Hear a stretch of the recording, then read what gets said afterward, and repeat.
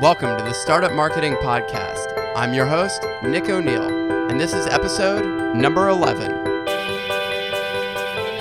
This week, I'm speaking with Chris Hexton of Vero. We discussed a number of things about email marketing, including increasing conversion through segmentation, how to improve transactional emails, and the future of email marketing through personalization. I'm really looking forward to speaking with Chris, so let's get started. How's it going, Chris? It's going excellent. Thanks for having me here, Nick. It's a pleasure.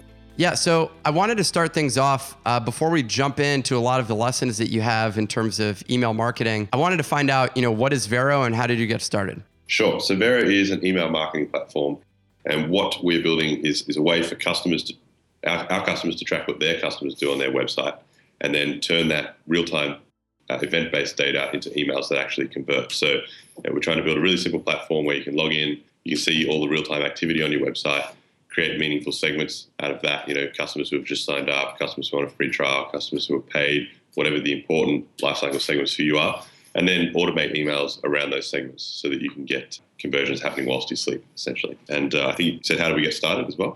Yep. Yeah, sure. So we started about 2 years ago, and James, my co-founder, and I previously ran a consultancy. So we worked building web software, so generally e-commerce stores, sometimes software as a service products for other people. And we found that on all those projects, people would want this automated smart email, and we build it in there for them, and they'd have a first cut of what they want these emails to look like. But generally what would happen is, a month, 2, 3 months later, the client would come back and say, hey, now we want to change how these emails are being sent, when they're being sent, what they look like. And it was fine as a consultant to help them do that, but we realized that it was crazy that these medium-sized companies or small companies couldn't do this sort of automation themselves because there was no product that catered to them. There was ExactTarget, Infusionsoft, some other larger products that cost thousands of dollars a month, and they just weren't suitable on top of being really complex pieces of software. So we thought, let's try and build something ourselves, validate it with the market, and that's how it all began. And it's been going really well ever since. So you've been around for a couple of years. You've worked with a bunch of clients. You've been observing how other people succeed in the market with email marketing. So let's jump right into a number of strategies, I guess. Before we started this interview, you had mentioned a number of things, and one of those was segmentation. Do you want to talk a little bit about that? Yeah, sure. I thought I'd kick off with this because it's something that has been really relevant for us over the last 6 to 9 months. It's something that is at the core of our product as well. So the idea of tracking what your customers are doing allows you to segment on more and more variables than you could in the past. We're at an age where you've got more data at your fingertips. So what I mean is typically back in the day, people would have a list of subscribers. They might collect some user demographic data like age or location and segment around that. What I believe the new paradigm is saying, well, what pages did this person visit? What products did they view? What features have they used, etc., and segmenting around that. And what I wanted to talk about, because I think people would find it really interesting, is that as a SaaS business earlier this year, I did a review of our own emails, and I'm talking about all forms of emails. So not only automated emails, but also the newsletters or blasts we were sending out with offers or updates and things like that. And I basically looked at our analytics data in Google Analytics, and I was trying to work out exactly what conversion rate were we getting on all the emails we were sending, the click rate we were getting. And the number wasn't something that I was thrilled with. So I believe it was just around 2%. It was like 1.98% or something like that. So in other words, of all the emails we sent, 1.9% of people were taking the action we actually wanted them to on our website. And I set about saying, well, how could we increase this and make it much more effective? And so we were able to lift that number by about 250%. And we got it up to 7.8% of people on average converting across our email campaigns, which we were thrilled with. And the way we did it was essentially segmentation. So I've got some examples of what I mean. But we decided that we didn't want to just increase the number of emails we were sending. We didn't think that would be effective. Our hypothesis was that by sending the same number of emails per week in total, but targeting people based on more granular segments, based on what they'd done in our SaaS application, we'd be able to send emails that actually mattered to each and every person, and that would lead to more conversions. So that's what we did. A couple of examples that were really fruitful. So and some of these aren't that complex. Like it's more just having this idea, getting used to the paradigm, thinking about how can I segment and where little pockets of useful segments that are going to return conversions for me. So one we had was a couple of years ago we did an offer with AppSumo, and it was a year-long offer for a ridiculously reduced price. And we did really, really well out of that. We had a lot of happy people come on board, and we started looking into this, and we realized that there are a bunch of people whose AppSumo deals weren't expiring yet, but they were expiring soon. And so for us, that was a segment where we thought, well, maybe we could get these people to come on board earlier, which is good for us, good for retention, good for lifetime value. So we put together, rather than sending a more generic offer to come back and try a trial again, or something that we might have sent to the bulk of our subscribers from our blog, we put together an offer just for that segment that was, save another $600 this year if you upgrade early from your AppSumo plan and stick with us. And so we gave them a discount, we gave them some new features, and many of those customers switched over. And so just an example of where previously we hadn't even noticed that segment was there because we hadn't been trying to break things down into these really granular segments. And when we did, we saw much better results. The same thing went for, we went and reviewed all of our lifecycle emails for when people sign up for a free trial, and we're trying to get them to convert. And we got much more granular in terms of the emails we were sending. So originally, I think we sort of had a few key inflection points where someone signs up for a trial with our software. We know that the key activation metric is when they actually send their first email with our software. And then obviously another key lifecycle event is when they pay for the software. And originally, we sort of built emails around those three, but we got more granular and started to add in a few other events, such as, well, if they sign up, do they actually install our JavaScript or our API? From there, do they actually create an email? Whether or not they send it is the key step, but actually creating it was a really valuable or interesting thing to watch as well. And then do they actually send that email? So they get beyond the point of testing, get comfortable enough to turn the emails on for their customers. And so we broke that down, and we didn't send more emails to each customer, but we ensured that each email they were getting was much more relevant, because if you hadn't installed the JavaScript, obviously we wanted you, or you had different challenges or different reasons for not having done that to someone who was at the point of not having sent their first email. So we overhauled that, and that led to some really nice increases in conversions as well. So they're just two examples that I think are pretty applicable for most people, and are very clear in terms of what we did.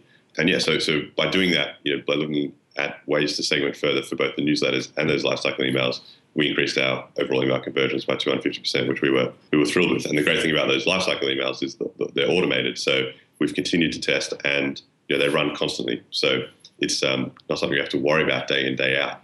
We know that we've effectively lifted those numbers, hopefully forever, and that we can lift them again, which is awesome as well. So you said that you've lifted this conversion on an ongoing basis. What I'm sort of curious about here is the examples that you used were sort of on a periodic, well, the life cycle ones, that's on an ongoing basis. However, the other example, the AppSumo one, that was just as good as long as the deal existed. I mean, the deal's gone, and so now that doesn't necessarily have the same impact. For your main list, which I'm assuming you have a newsletter as well that you send out, would that be, the primary one that you end up sending out?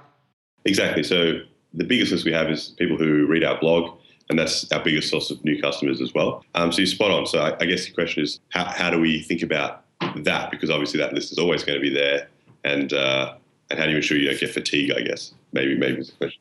Yeah, so fatigue is one thing. I think of that as sort of a content strategy, and just sort of managing expectations, or giving them an opportunity to switch from a daily email to a weekly email, or whatever it is, that they can adjust the frequency with which they receive that message. However, I guess what I'm sort of thinking about here is, with the newsletter, with that broad list, is that being increased on the conversion, or is it just the conversion works when you target these narrow segments? Yeah, so for the list, what we've done is, the big list we don't have as granular, but previously we weren't doing anything. So as part of this experiment, what we do now is we think about, I guess, blog readers in two main categories. So you've got people who have just signed up, so they might have read one article, and then we've got people who have read more than two. So we start to call them engaged readers, and then you've got people who are engaged and also signed up for a free trial. And so for the people who are brand new, and the people who are engaged, if you just focus on those, what we've been doing is experimenting with changing the call to action on the weekly emails we send out in some instances. So if you're an engaged reader, you probably understand a lot better what our software does. You're obviously coming back, which is really awesome. So you like the content we're putting out. And I think that's a great time to put together offers, or at least continually say, did you know you can do this in Vero? Sign up for a free trial. And just by having that split, which is also something we experiment with on the blog itself, with the calls to action that are visible, having a blog sign up versus free trial sign up has been effective as well. But we haven't gone deeper than that because I think I guess you can always do better, right? But even having that split between the two sorts of blog readers has been really great for us. I mean, I will say one of our past guests, Laura Roeder, she mentioned how she uses in terms of, so conversion in this case out of a newsletter typically is just a click, and then there is an action that you want to have taken. But if you can increase those clicks, which is, top of the funnel in this case, then that has the biggest impact. And she just sort of catered to curiosity. So, hey, there's this special thing that's on the other side of this link, so click this link, versus revealing everything in the email. So anyways, that's sort of tangential to all this, but. No, I think it's a good point. I mean, curiosity, fear, and greed always seem to work, is what I had someone say to me. I think that's a cool example. So we've discussed segmentation, and breaking out your list into different segments enables you to get higher conversion. So one other area that you had mentioned before was transactional emails and how people can go about improving the performance of those emails. You want to talk about that? Yeah, sure. So I was chatting with you about it because it's something that we've had a really awesome reception to on the blog, bigger than we expected. So we put together this guide on, transactional emails and some companies that do really good stuff. So by transactional emails, I mean notification emails. So generally what people view as, the boring emails, they're very functional, receipts, notifications, here's how you install X, thanks for paying, those sort of emails. And I think the reason we put together the guide is we felt they're often overlooked. Most of the emails you get like this in your inbox are pretty poor from a marketing perspective. They're very functional, as I said before. And when we put together this guide, we looked for examples that we thought were really great in terms of saying, well, sure, it's a functional email, but it's also a really powerful way to get in front of your customer because transactional emails have an average open rate, I'm talking about industry-wide, of like 50, above 50%, like 52, 53%. Whereas when you look at newsletters or promotional emails, they're down in the 20s or somewhere.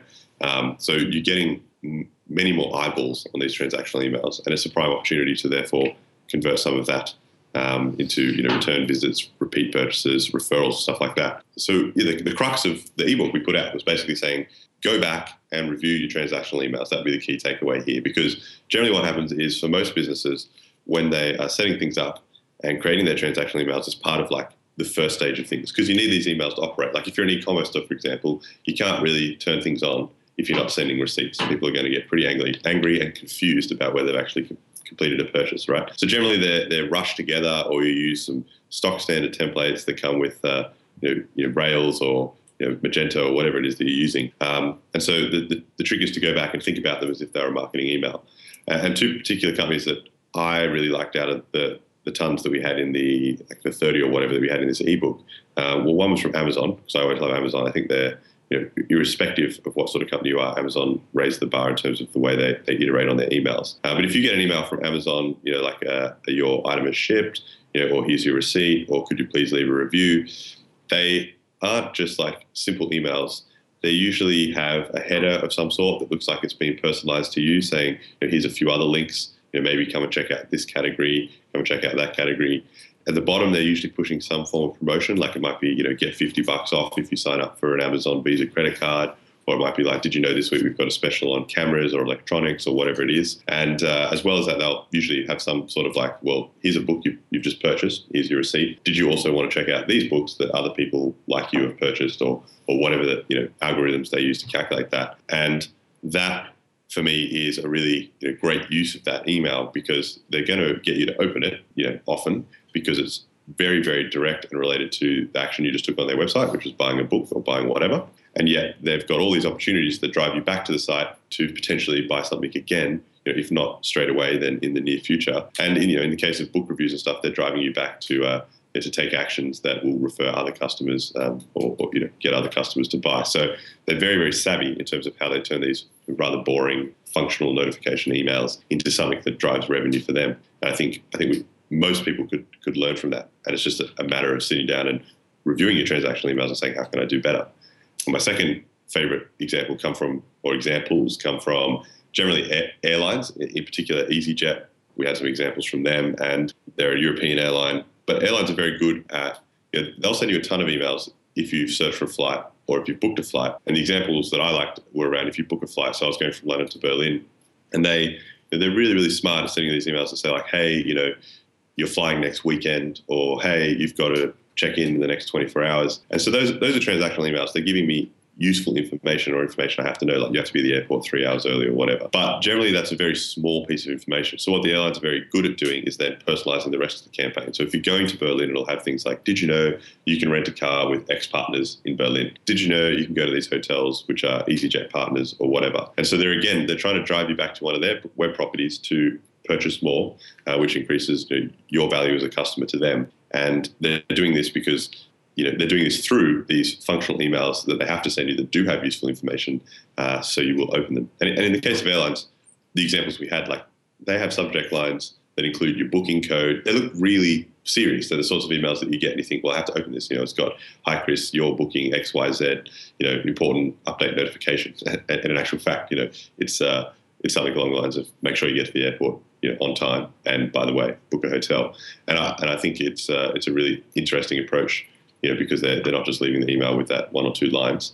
They're doing a lot better job of it from a marketing perspective. So they're just two companies that I think did a really excellent job. And I think the takeaway here is, when's the last time you thought about your transactional emails, and how can you go back and insert some life into those and some direct marketing calls to action. In our own case, I know we could do a lot better on certain ones of ours around payment and other things. So I think everyone can improve on this.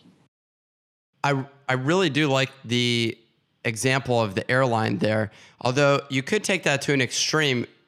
There's a number of things that I'm wondering about there. The first is I'm assuming that people can opt out of those types of emails from the airline because it's not all explicitly transactional. Like, because they purchased the ticket and there is a date, it is understandable that like the first transactional email is, hey, you purchased it, here's your confirmation, or here's your ticket or whatever. However, beyond that, the sort of reminder emails, that's sort of, I guess you could call an added value that they're providing. But it's also incredibly clever. I mean, theoretically, you could say, hey, it's 30 days before your trip. Hey, it's 14 days before your trip. Hey, your trip is next week. Check this thing out. Hey, your trip's tomorrow. So I wondered like how far they'd push that envelope when it comes to providing those types of notifications. Yeah, they push the envelope hard. And I think a lot of these big companies do. Like, if you look at Facebook, if you sign up and you don't complete, or someone sends you a friend request, you'll often notice they charge you with these sorts of transactional emails per se. But yeah, I think you're spot on. Emails like that reminder where, I know what you're saying, it's an added value. Like, there is information in there, but they didn't have to send it. There's no legal requirement to do so. So when it starts to get like that, and you have these marketing transactional emails, they are probably what we term behavioral emails, where they are marketing emails that are triggered by some event. And I think the right approach is, as you said, you should be letting customers opt out of these things. Always think, what would I want if I was receiving this email? Is how I think about it as an email marketer, and do the right thing, take the moral high ground. And as long as you're letting people opt out, then that's fine. You are complying with what you need to comply with, and you can get a lot of value out of these things, whilst ensuring that your customers have the ability to control what they receive. Okay, so we discussed segmentation. We discussed transactional emails. There was one thing that you mentioned, which is sort of the future of email. And this has already been a trend that we've seen, but digital technology has enabled a lot of this to get way better, and that's personalization. So, what is your view on where this is going? I mean, obviously you have a product that is supporting this type of stuff, but I'd be curious to hear, what examples of things do you have, and what does the future look like? Yeah, so I think when I say personalization, usually people think of subject lines or emails where it starts with, "Hey Chris," or "Hey Nick," at the start, and that is basic personalization, where you're inserting someone's first name or their location, and personalization and segmentation go hand in hand. But usually segmentation is like saying, well, I've got a list of 100,000 people and I broke it down into 5 groups. And for me, personalization is saying, how do I get each individual email to be truly customized to the person that's about to receive it? And I think in the future, and as you said, what we're already seeing from smart companies who know how to harness the data they have is these emails that are truly personalized in terms of each core piece of content in that email is different for the person receiving it. So, if you were sending out an offer, with X% off, wouldn't it be amazing if you could adjust the percentage off based on each individual user receiving it? I'm just talking hypothetically, the sort of thing we can see here. But two examples that I love come from customers of ours. So one is a company called Shoes of Prey, and they make custom women's shoes. So, you can go on, you can pick a style, you can pick all the elements of the shoe, what material, what color. It's really, really cool stuff. And what they've done is originally for their follow-up emails, they were doing a really good job. They had a whole series of follow-up emails for people who started designing a shoe or even completed designing a shoe but didn't purchase it, or did purchase it but never returned. And what they are now doing is they've got some really smart engines on their side that can work out, this looks like the sort of shoe you have begun designing or you have designed. Like they say, well, mate, it looks sort of like a wedding shoe because you were using white satin materials, or it looks like you were after an office shoe because it was black and flat or whatever. And in the emails that go out and in their on-site customization as well, they're now starting to say, well, we think that you personally as an individual, based on your totally custom design, could do with these tips and tricks, or here's some other examples of shoes that you might find inspirational for you. And they've now got around 30% or 27, 28% of customers coming back thanks to their emails to redesign a second pair of shoes, which is obviously really, really great for their bottom line when you've got these people coming back to start the process again. And so it shows how by taking that, in their case, they've got this really personalized data and they're taking it to the next level by saying, well, we have a pretty good idea of what we think you're doing as an individual.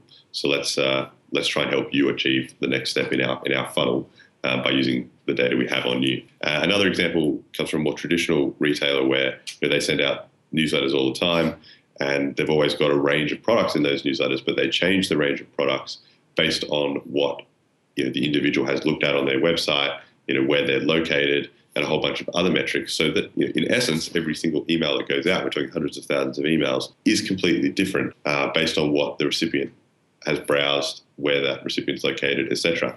And so that's much more sophisticated personalization than just saying, hey Chris, hey John, hey Sally at the start of the email. It's actually saying that the core part of the email, the part that's going to get people to click through, is totally different based on what John, Sally, or Chris has done. And I think more and more companies are going to do this. Companies like Amazon have been able to do it for a long time because they've had huge email marketing budgets and huge email marketing teams. But hopefully, thanks to tools like ours and thanks to this paradigm of being able to capture the data as it happens, more and more of us will be able to actually do this sort of awesome personalization. So one thing that pops to mind here, though, is personalization is the holy grail. Ultimately, everyone's receiving a personalized message to them that's incredibly relevant. However, part of what you just described to me immediately makes me think a lot of that work is done on the back end by some developer who that company can employ, who's basically implementing a lot of this logic, right? It's not simply, now I guess, I don't know what your vision is for your own company, but theoretically you could be tracking custom events, but really what's happening is, if this event occurs or this product is viewed or this product is purchased, send them this in their email. But it sounds like a lot of that information it's for larger companies, I guess. Would that be a fair statement? Yeah, I think it's for companies where I think it's probably out of the things we've talked about. It is the last stage thing I would recommend optimizing, in the sense that it's going to take a bit more work and the gains can be really, really amazing. But generally, you probably need a bigger list so you can see those gains faster.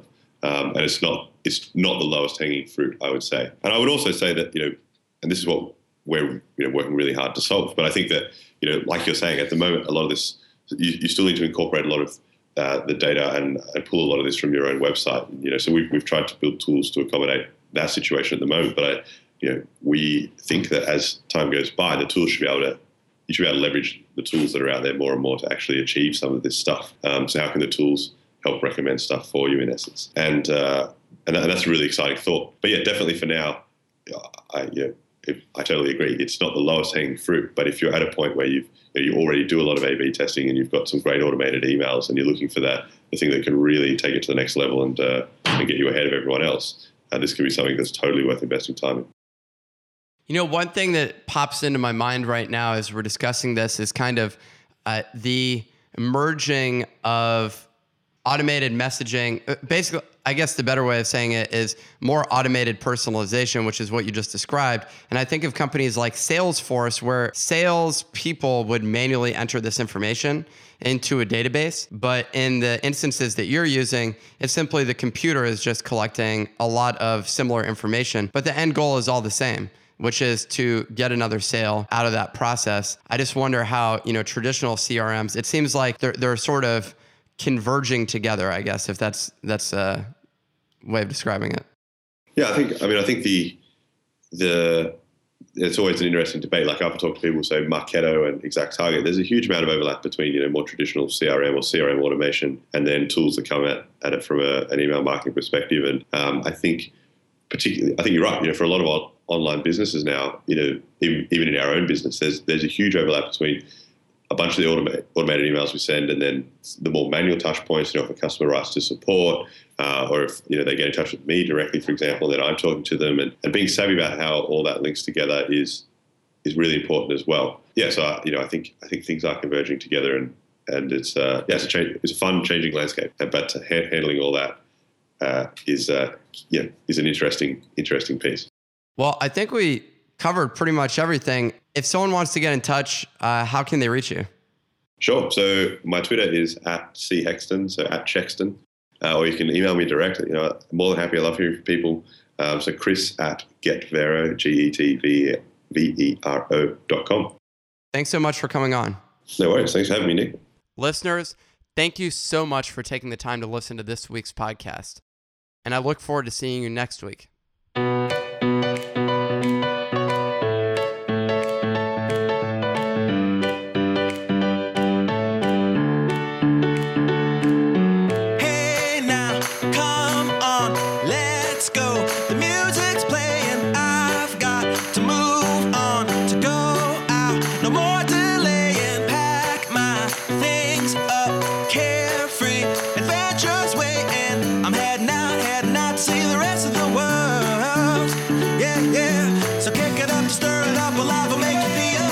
Set with no regret, make sure to keep it real. The possibilities right in front of me.